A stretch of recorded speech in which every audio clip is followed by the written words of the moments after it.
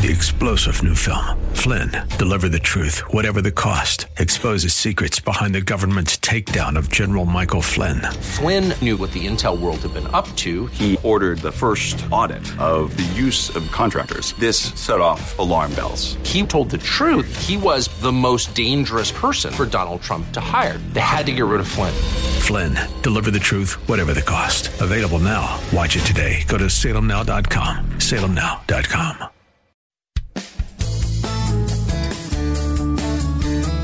This is the Word to Stand On for Life with Pastor Ron Arbaugh. Your word is sharper than any two-edged sword, and it cuts deep into my heart. The Word to Stand On for Life is a radio ministry of Calvary Chapel in San Antonio. A live call-in show here to help you answer your questions about the Bible and how to apply the Word to your daily life. For more information on Calvary Chapel, visit our website, calvarysa.com. Get your Bible questions ready and call in now to 210-340-9585. It's The Word to Stand On for Life with Pastor Ron Arbaugh. Keep us down in a solid ground. Welcome to the program. Thanks for tuning in. I'm Pastor Ron Arbaugh from Calvary Chapel in San Antonio, Texas, and this is The Word to Stand On for Life, a program dedicated to taking your phone calls and answering your questions, Bible questions, questions about stuff going on in your life, whatever's on your heart. You need only to dial 210-340-9585. If you're outside the local San Antonio area, you can call toll-free at 877-630-KSLR. That's 630-5757. You can email questions to us by emailing questions at calvarysa.com, or you can use our free Calvary Chapel mobile app. If you are driving in your car, the safest way to call is to use the free KSLR mobile app. Just hit the Call Now banner at the top of the screen. You'll be connected directly to our studio producer. Time for our main number, 340-9585. Hey, tonight I'm going to do my best to teach Amos chapter 5. That's at 7 o'clock here at Calvary Chapel. And of course, tomorrow is Thursday, and that means Paula will be live in studio with us on the date day edition of the show. Now, before I get to some questions and while we're waiting your phone calls, a couple of things. You can tell, obviously, I'm really struggling with mountain cedar, and I've got this cough, so please forgive me in advance, and I hope that I don't become so distracting that it's painful to listen. I'm going to do my best. So thank you for your patience with that. Well, let's open with a couple of questions that have been coming in. Here is our first one. This one is anonymous. It says, hello, Pastor. A couple of questions, if I may. And there's actually 3 of them. Why should born-again Christians support Israel during this time? Question number 2 is, why are the Palestinians misguided in their belief that Israel belongs to them? And why can only born-again Christians get to heaven? Thank you for asking. I appreciate it very, very much. This might take a couple minutes. We've got Josh holding on line 1. Josh, if you'd be patient, I would be very, very grateful. First, it's obvious you're not a believer. And I want to answer your questions so that you have an understanding. But most of all, I want you to understand how much God loves you. And the fact that you're curious, you're asking these questions is really, really a good thing. So why should born-again Christians support Israel during this time? The answer is because Israel is sort of our family.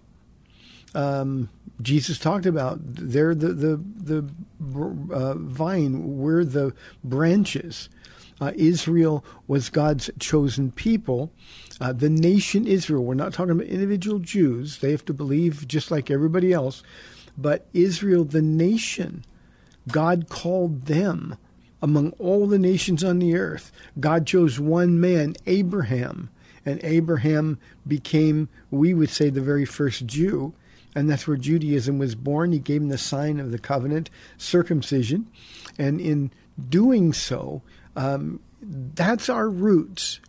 That's where it all began. Abraham was a friend of God. Why? Because he believed God. Not that he believed in God. We know that's true also. But he believed God. He took him at his word. And Genesis says very clearly that I will bless those who bless you, speaking of Israel, and curse those who curse you. And we Christians, we are grafted in. They are the natural branches. That's Jesus' words. And that's why we support them. We support them because Jesus is going to return to Israel. He's going to return to Israel. He's going to set his feet on the Mount of Olives. That's Revelation chapter 19. And as he sets his feet on the Mount of Olives, he's going to reclaim the land for himself. And he's going to sit on the throne of his father, his ancestor David. And all of the promises made to Abraham, to Isaac, to Jacob, to Moses, and to David will be fulfilled. So we support Israel because they're God's people. They're living in God's land.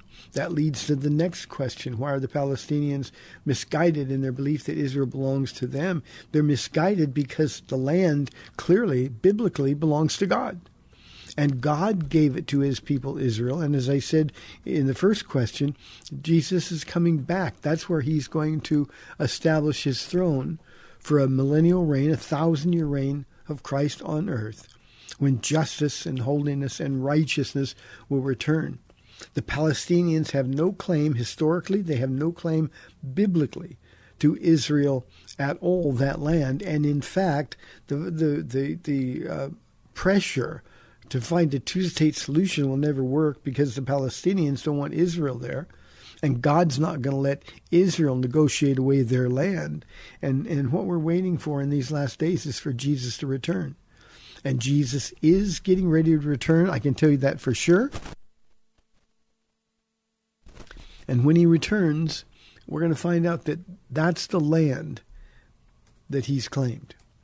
So the land belongs to God. You know, I used to say this a lot, and I haven't had the opportunity to talk about it, but negotiations are easy. We could get these world leaders together in a room and establish who the land belongs to. It's easy. God gave it to Israel. He gave it to Abraham. He promised it to David, and that land belongs to them. You know, after being out of their land for more than 1,900 years, from 70 A.D. until 1948, it was only the hand of God that brought Israel back into their nation. Of course, God used the Holocaust and the sympathy of the world at that time for the atrocities that occurred to Jews. And the reality is, I'm sorry, that was a cough break. The reality is that they are the only ones to whom God has promised. God called them. Now, the third question, this is the most important one for you, Anonymous. Why can only born-again Christians get to heaven? The answer is because only born-again Christians have dealt with sin. You see, the thing that separates us from God is sin. It's not where you're born. It's not what religion that you were raised in. It's sin. And there's no other answer for sin. Without the shedding of blood, there's no remission of sins, the Bible says. Jesus alone can forgive sins. And he died on the cross. He took the wrath of God upon himself. He took the punishment that your sins and mine deserve. And what we need to do is be grateful for that. And anybody else that wants to go to heaven, you don't get to heaven by being a good person. You don't get to heaven by being a religious person. You don't get to heaven by being a Texan. You get to heaven by being born again, having your sins forgiven. He who knew no sin became sin, that we might become the righteousness of God. That's 2 Corinthians 5:21. And the only way that you and I, Anonymous, can be forgiven of our sins is to have our sins forgiven, and the only remedy for that is the blood of Jesus Christ. So it's very important you understand that. It's not that Christians are better.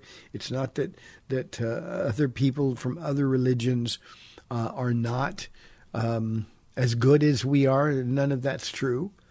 It's because there's only one way to deal with sin, and that's in the perfect sacrifice of Jesus Christ.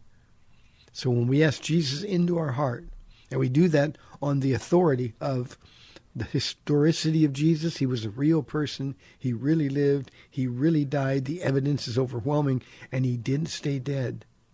He is alive now, and he ever lives, Hebrews chapter 7 says, to make intercession for the saints.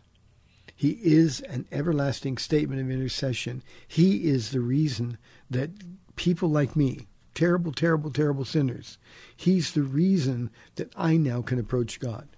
And no one else can approach God because we can't get there on our behavior or by trying to be a good person. You know, we try to do good, we want to be good, but we can never be good enough. Matthew chapter 5, verse 48, Jesus speaking. He said, if you want to get into heaven without believing in me, the way you do that is to be perfect.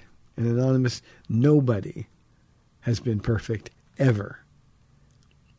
Jesus gave us his perfection. We're working it out on this world. But when we stand before the Lord, he will see us perfect and complete. That's why only born-again Christians are going to be in heaven. Thank you very, very much. Let's go to Josh on line 1. Josh, thank you for your patience. You're on the air.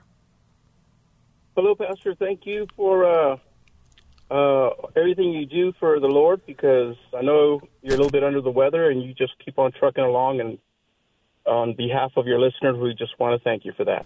Thank you, Josh. God bless you. I had a question on purgatory, because I've asked, well, Jesus never spoke about purgatory, so where does the doctrine come from?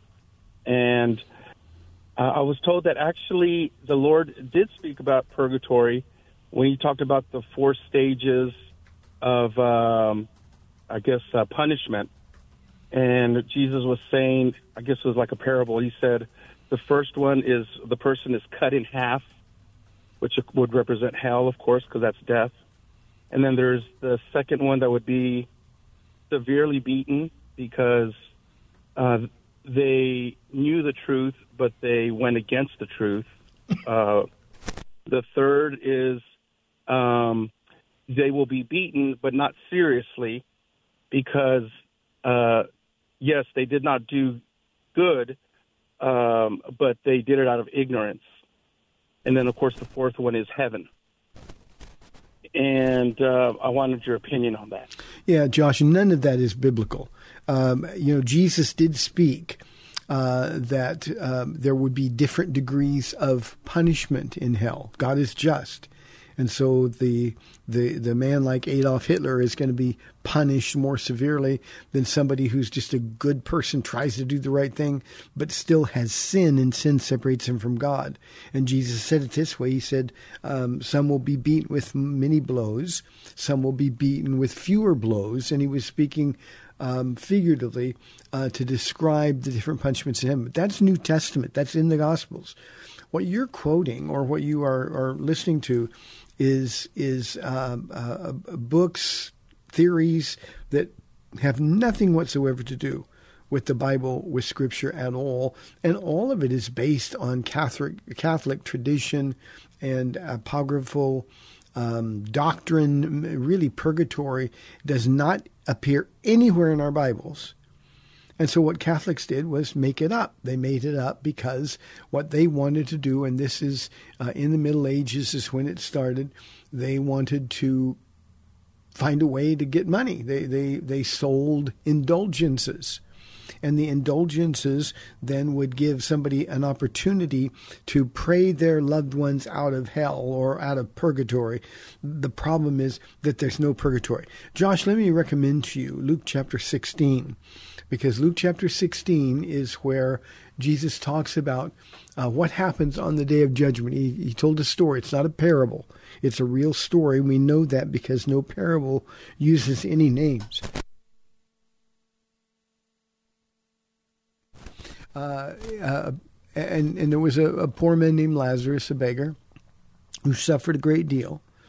And there was a rich man. And they died on the same day. And instantly the rich man went into, they both went to the abyss. The Greek word is abuso.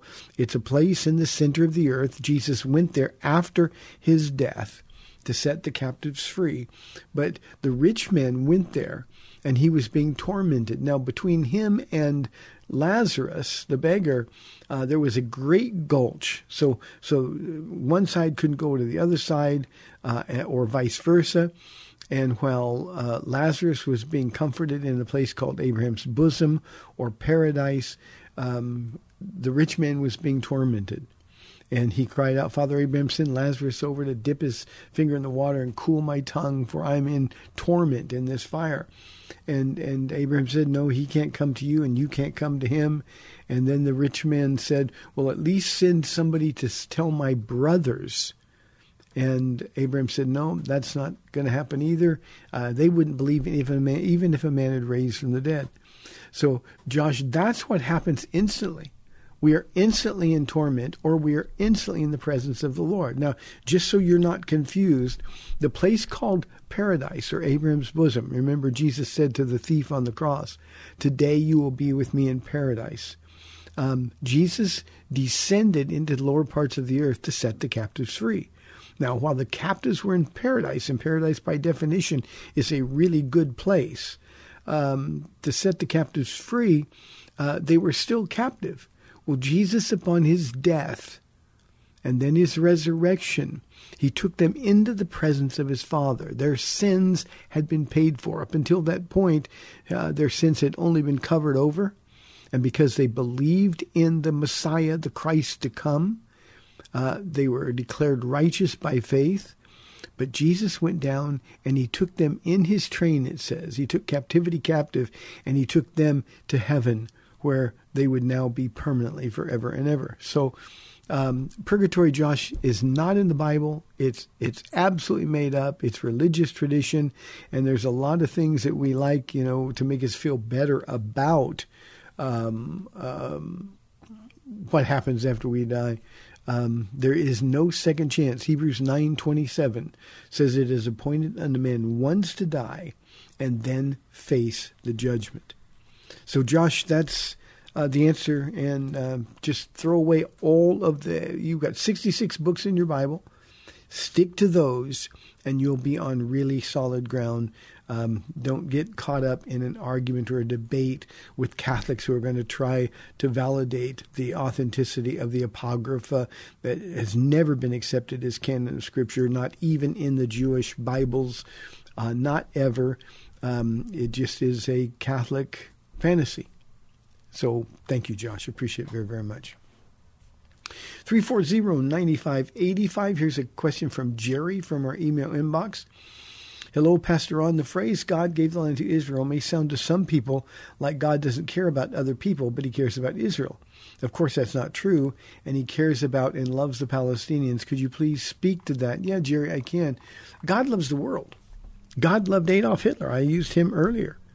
But I got to tell you, Jerry, and this is where we've got to be realistic about it. I know we like to get emotional and sentimental about the love of God, but the love of God is just, and the love of God is holy.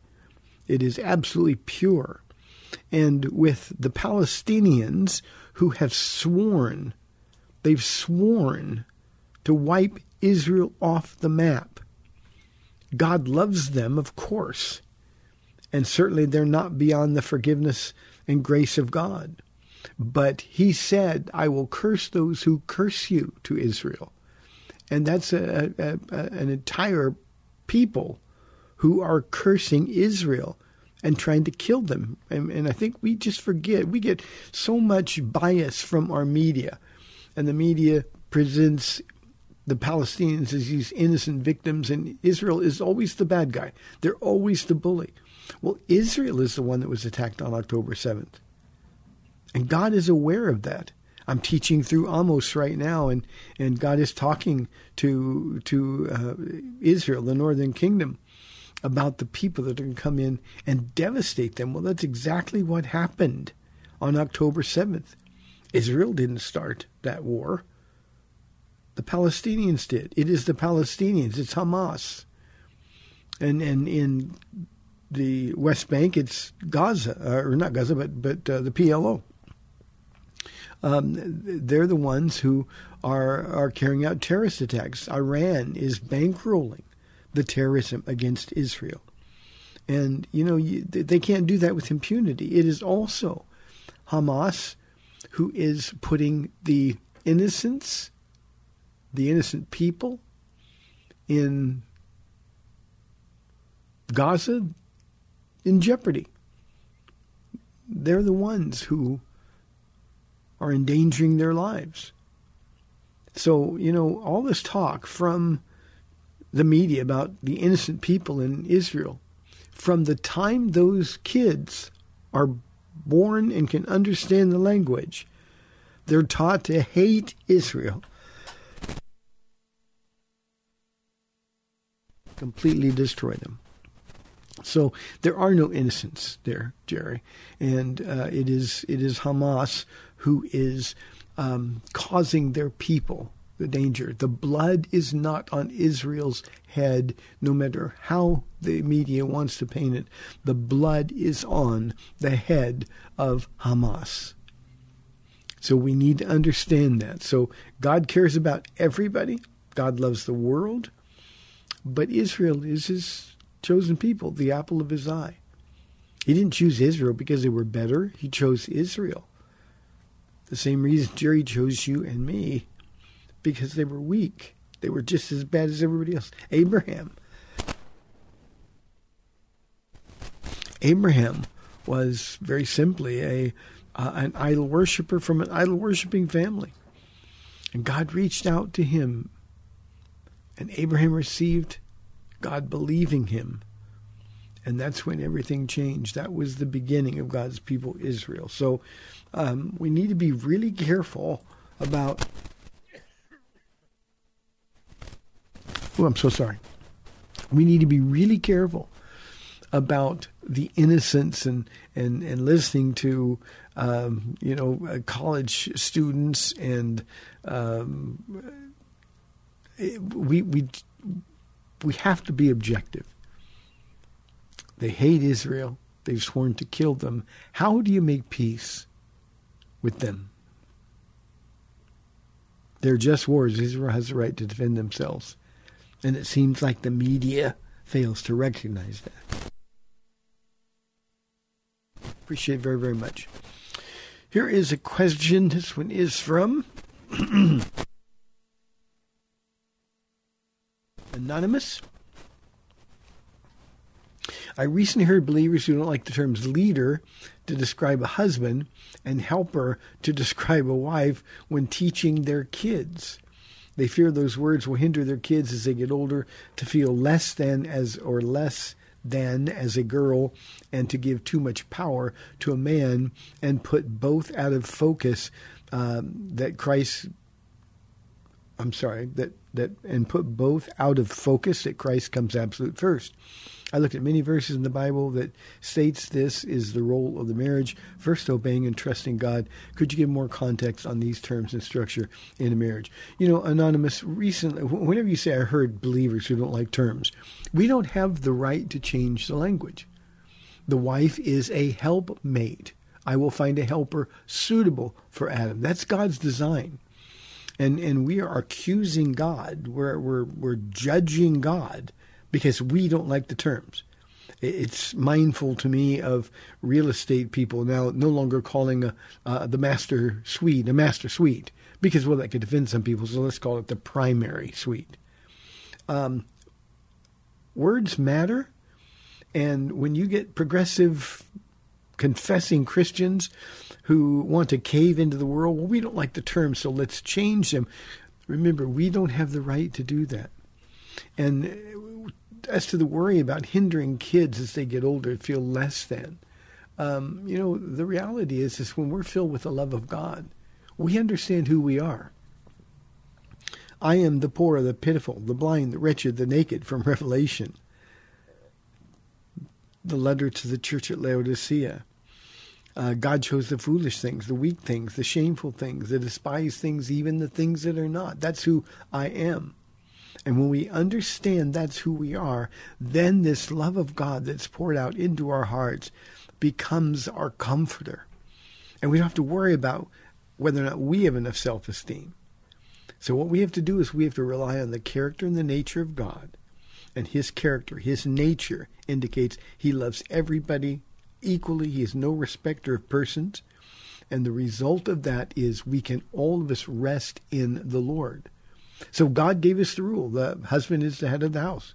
Jesus himself, he submitted to the authority of his Father. Though he was equal in every way to his Father, he submitted to the authority of the Father. That was the example. God is the head of Christ, God the Father. Christ is the head of the church. That means he makes the rules. The husband, he says, is the head of the wife. That's only authority. It only deals with roles. It doesn't mean that we're smarter. It doesn't mean we're better. It doesn't mean that God loves us anymore. It simply means that God gave us a pattern. He established it. And to choose to call God unfair or to question whether or not that's a good thing is to question the very nature and character of God. And you cannot put Christ first. You know, the woman who says, well, I don't want to be a helper, is not putting Jesus first. Jesus said, if you love me, you'll obey me. And Jesus says, that's the role that I've designed for you. It doesn't mean the husband's a dictator. It doesn't mean he can tell her to do whatever he wants her to do. It just means that he's in charge. Hey, 340-9585. I'll be back in 2 minutes.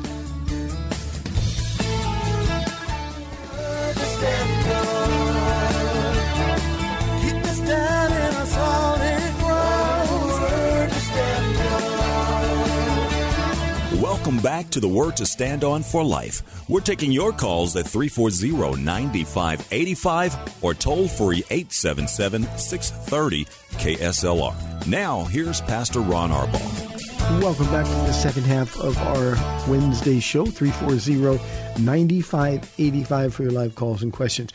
I got carried away and got cut off on that last one. So for you, Anonymous, I'd like to make two final comments just for emphasis.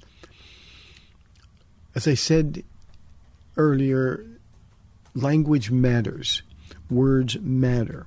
We as Christians do not have the right to question the words that Jesus chose as the Holy Spirit was inspiring the Word of God.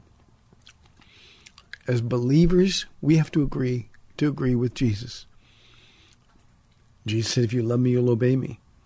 And it's that simple. So when we let the world dictate what words mean and how we should feel, and when the world is producing self-esteem, all we have to do is just teach our kids the Bible. Teach them to love Jesus. And for the recent believers who don't like the terms, our counsel to them is stop listening to those people who deny the inerrancy, the infallibility, the authority of the Word of God, and start reading their Bibles. Can you imagine the arrogance of saying, Jesus, I just don't think you should have used that word. Paula is my helpmate. I can't do what God has asked me to do without her. But you see, she has a thriving ministry and many spiritual gifts that I don't have on her own. And that's because God could trust her with those gifts and with that ministry. And my job is to try to help her as well. We're no longer two, but we are one. And just because there are jerks, we're all humans. And just because there are jerks who take the woman submit to me card and forget all the rest of the Bible, we can't redefine words because there are some who take advantage of it. So please, please, please understand our Bible, understand the authority of the Word of God, and then make a decision. Am I going to believe those who say, well, this might hinder our children? Or are we going to believe God? Train your children up in the way they should go, and in the end, they will not depart. 340-9585 or toll free 877-630-KSLR. Billy wants to know, I know it is wrong to do church online, but why? I actually get more out of the sermons from home. Billy, it's wrong because God said to go to church. Do not forsake the assembling together of the saints. That's Hebrews 10:25. We have to, as I said to another question, agree with God. The other reason it's wrong is because church isn't about you. Church is about what Jesus wants to say to you. Church is about how God wants to use you to minister to others. And just because so many of us, and Billy, I don't know you, so this isn't about you, but just because so many of us want to stay home and be lazy and be comfortable, and then we pretend that we're serving God somehow, doesn't make it right. The only way to thrive in your walk with Jesus is to serve others. And church is the place you do it. I had a pastor one time, somebody that wanted to be a pastor, asking me, so do I have to be at church every time the doors are open? I said, are you a servant? He said, yes, I'm a servant of God. Well, the church that God's called you to meets on Wednesday and Friday at our church and on Sundays. So yeah, you got to be here. Because that's when the opportunity presents itself to serve the Lord. So, Billy, church isn't about you. Let me also say something else. You know, we can go online and we can go to these great mega churches that have a seemingly unlimited budget, and they put on such a good show. And then we go to church where the real people are, and we think, well, this is boring compared to that. You know, I'm a pastor. If I had to choose to listen to some of the guys online who are just unbelievably gifted communicators, or even listen to me, I would choose them too. But we are to do or go where God calls us. The local church, that's the place where God uses our gifts. And we've got to get over this. Well, it's all about the sermon. No, God's word will never return void.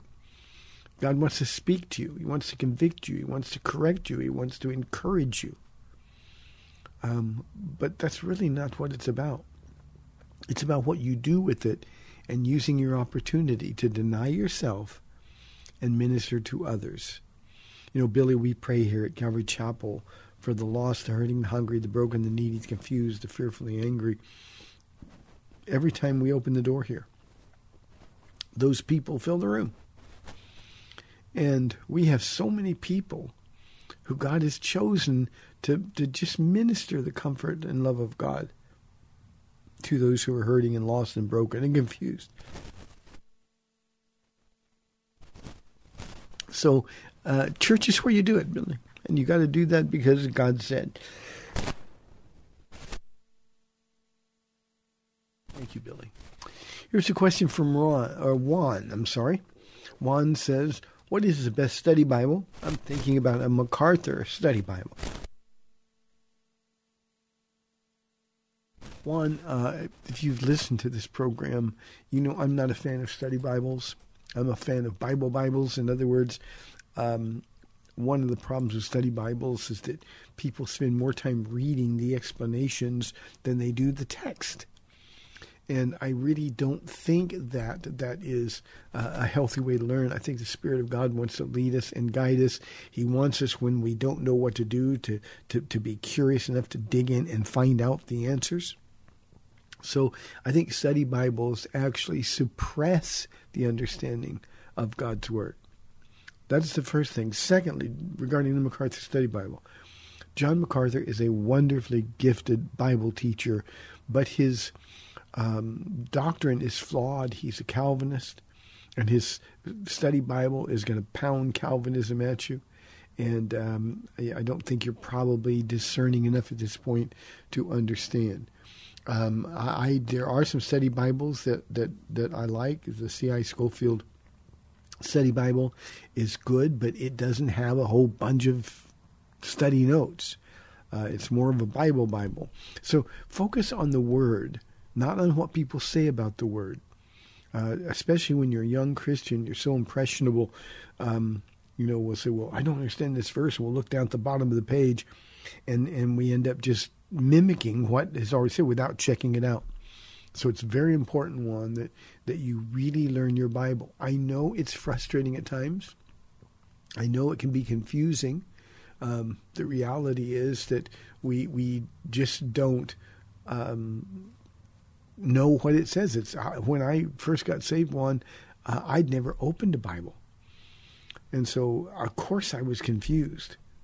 But what I did with that confusion is really dig in and trust that the Holy Spirit was going to lead me into truth, and that's exactly what he's done. So, Juan, I hope that makes sense to you. If not, then if you're going to get a study Bible anyway, maybe not the MacArthur Study Bible.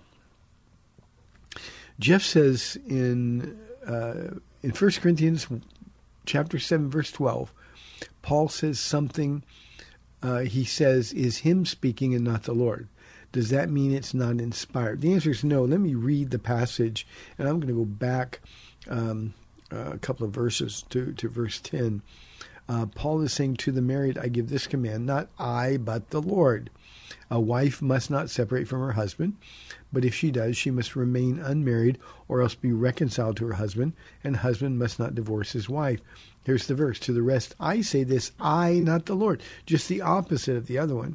If any brother has a wife who's not a believer and she's willing to live with him, he must not divorce her.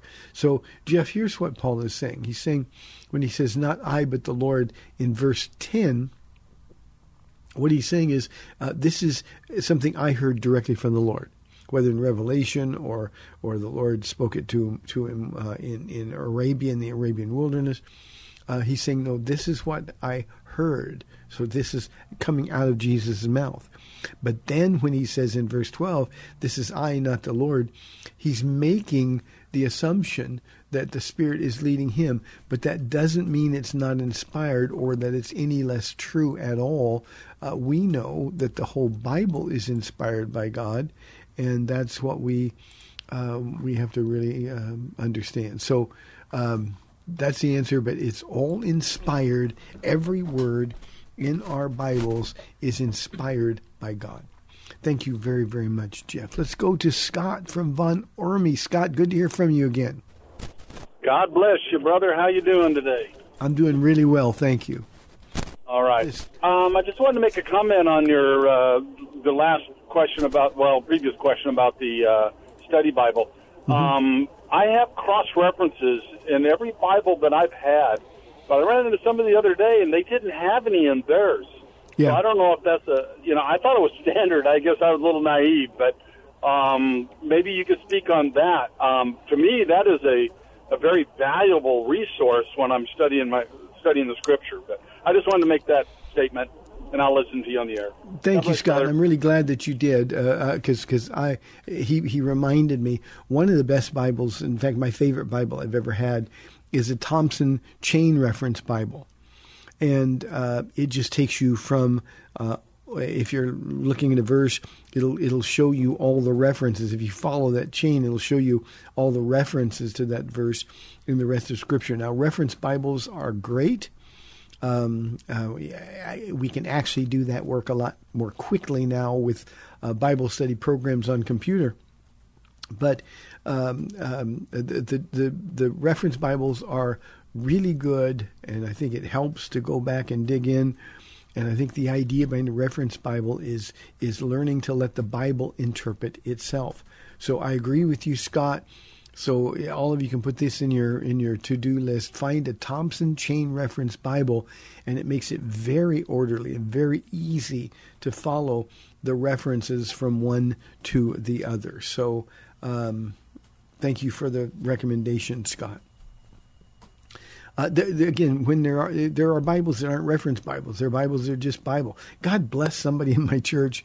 I had a person bring me a Bible that is the largest print King James Version that I've ever seen.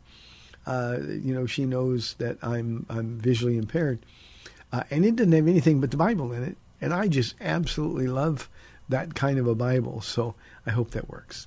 Thank you, Scott. Here's an anonymous question. I know we're supposed to pursue holiness, but at least in my life, it seems holiness is running too fast. Can you help? The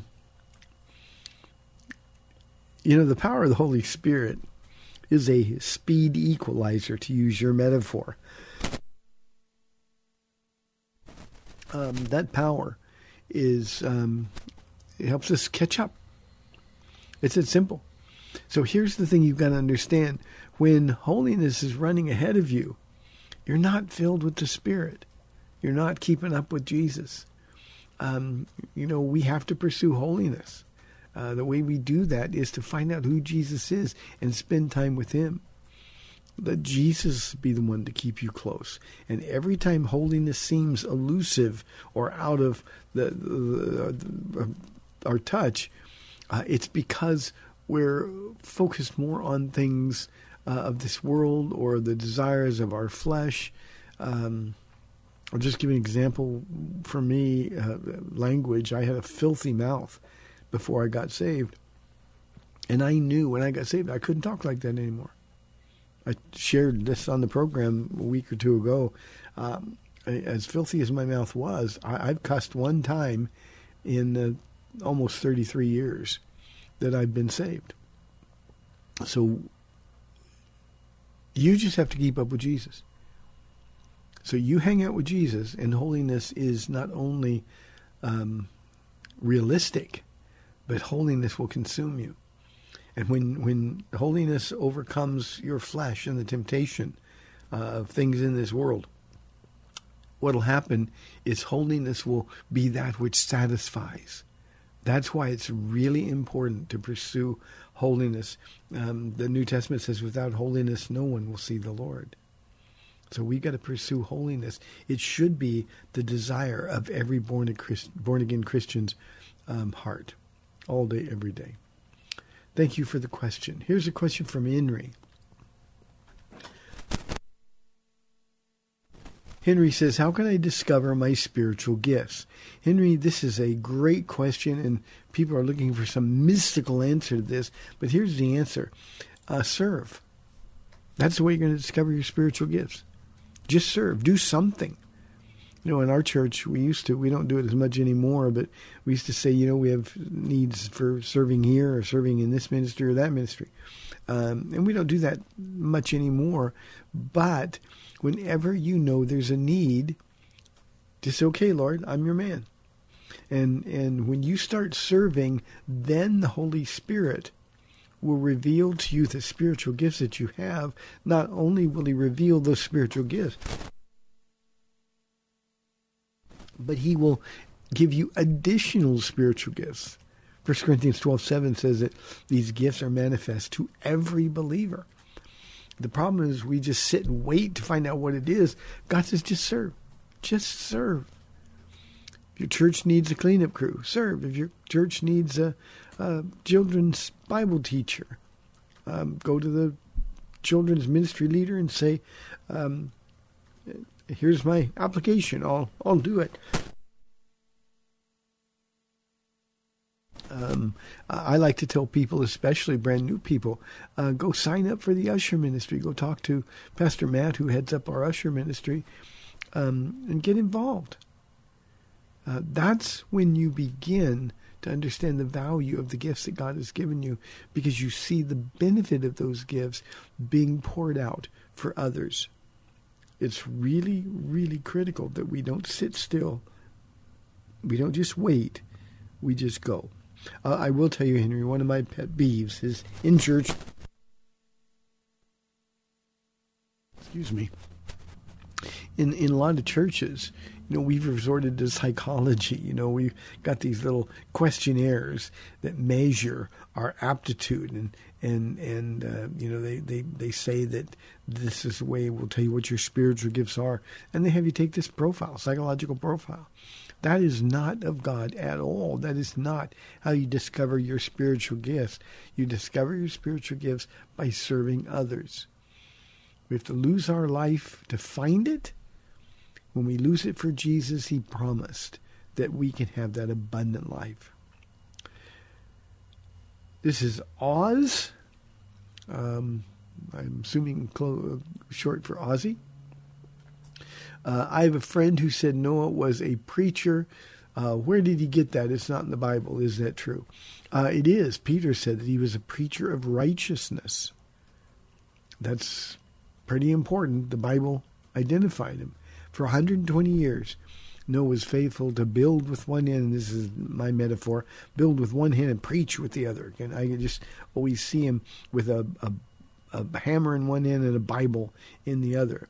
And we know he was a preacher of righteousness. So very important. He got that from the Bible. That is absolutely true. Chuck wants to know, why did God bury Moses' body instead of letting the Israelites do it? Chuck, God knew something about human nature, certainly about the Israelites' human nature. If they had Moses' body, they would have worshipped it. They would have probably mummified it and kept it around and dragged it around with them. And God says, no, they're going to look not to Moses, they're going to look to me. Remember Joshua. He was given the assignment of succeeding Moses, probably the worst job ever. Moses so revered by Israel. And the book of Joshua opens with God telling Joshua, get over it. Moses is dead. Now let's do this the right way. So they would have worshipped Moses' body. Not only that, Chuck, but we also know that God had plans for Moses' body. Moses is going to be one of the two witnesses in the book of Revelation. Moses representing the law, Elijah, the other one representing the prophets. Jesus said, the law and the prophets testified of me. And that's exactly what's going to happen in the end times as well, in the Great Tribulation. So God had other plans for Moses' body. So that's why he did it. Thank you. We're inside 5 minutes now. Here is a question from Annie. She says, I don't understand why God chose bad men to be kings in Israel and Judah. Since he knew everything, why didn't he choose better kings? Well, Annie, there's a couple of reasons. One is because there weren't any better kings. The northern kingdoms, you read about their kings, there's none of them that are good. Even in the south, in Judah, there were only a few good kings relative to the whole. So there just weren't any good men to be kings. Now, the next answer describes, I think, the situation in the world today, and in particular in the United States of America. God gives people the leaders they deserve. I want to say that again. God gives people the leaders they deserve. You know, in Israel, when Samuel tried to talk him out of asking for a king, no, we want a king like everybody else. And he told them all the bad things that would happen. And they said, we know that you're telling the truth, but we still want a king like the other nations. And Samuel was bummed. And God said, don't take it personally, Samuel. It's not you they're rejecting. It's me they're rejecting. And so God gave them Saul. Saul started well, but he didn't turn out to be a good king at all. His heart was opposing God. He didn't walk in faith. He didn't finish well. And so then, of course, David came next. That was a man after God's own heart. But from that point forward, the kings were not good, and the people got what they deserved. Now, I got to tell you, I can look around at our government. I'm talking about all the way from the White House down to government at the local level. And we see people going crazy. I don't know how many of you saw the news video about the immigrants in New York City who ganged up on and severely beat police officers in New York, and you know, people didn't come along to help them. And you know, that's a reflection of leadership. Now, some of those migrants who were arrested, they arrested only 4 or 5 of them. And some of those migrants who are arrested are already out on bail, less than 24 hours already out on bail because of the bail laws and rules that they have in New York City, a so-called progressive town. We deserve that leadership. We keep voting for them. Things keep getting worse and worse and worse. We keep voting for the same people. So, we get the king or the president or the governor or the senator or the mayor that we deserve. You know, people talk about people aren't really going out to vote. So many people just completely have removed themselves from the voting process at all. Part of that is because we don't really have any legitimate choices. So that's, I hope, applicable in an election season that we are now going through, Annie. But the reality is that this is what we deserve. We can change it by turning to God. We can change it by repenting of our sins. But if you're honest, it really looks like the world isn't really at all interested in repenting or turning to God. And we're going to keep getting the same kind of leaders, and it's going to get worse and worse and worse as we get closer to the return of Jesus Christ. So with that, let me sign off, but let me say that Jesus is coming soon. We need to understand he's coming soon, and we need to get ready. And the message that we have, the message of salvation by grace through faith, it's our responsibility to carry that message out. When you think about who you're going to vote for, when you think about sharing your opinions all over the internet, make sure that they're God's opinions rather than your own. Hey, thank you for tuning in. Really, thank you for putting up with my coughing. May the Lord bless you and keep you. Paula will be live in studio with us tomorrow. May the Lord just comfort you today. We'll see you tomorrow. Bye-bye.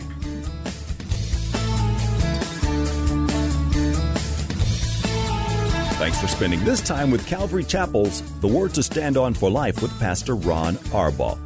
The Word to Stand On for Life is on every weekday afternoon at 4, and Pastor Ron invites you to find out more about Calvary Chapel at calvarysa.com. The Word to Stand On for Life was sponsored by Calvary Chapel of San Antonio.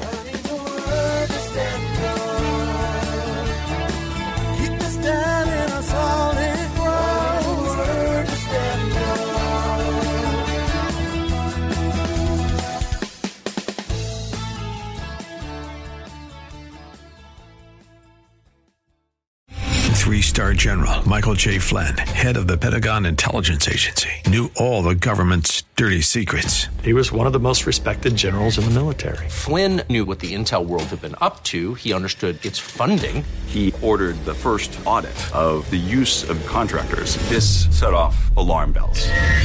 The explosive new documentary, Flynn, Deliver the Truth, Whatever the Cost, uncovers the facts behind this scandal. Flynn told the truth. He was the most dangerous person for Donald Trump to hire. I find out the worst enemy that I'm going to face in my life is right here in America. They took my assessment and they wanted me to change it. And I was like, I'm not changing it. They had to get rid of Flynn. With in-depth interviews, archival footage, and never-before-seen personal records of the man behind the headlines. I just felt like I was drowning. Flynn, Deliver the Truth, Whatever the Cost. Available now. Watch it today. Go to salemnow.com. salemnow.com.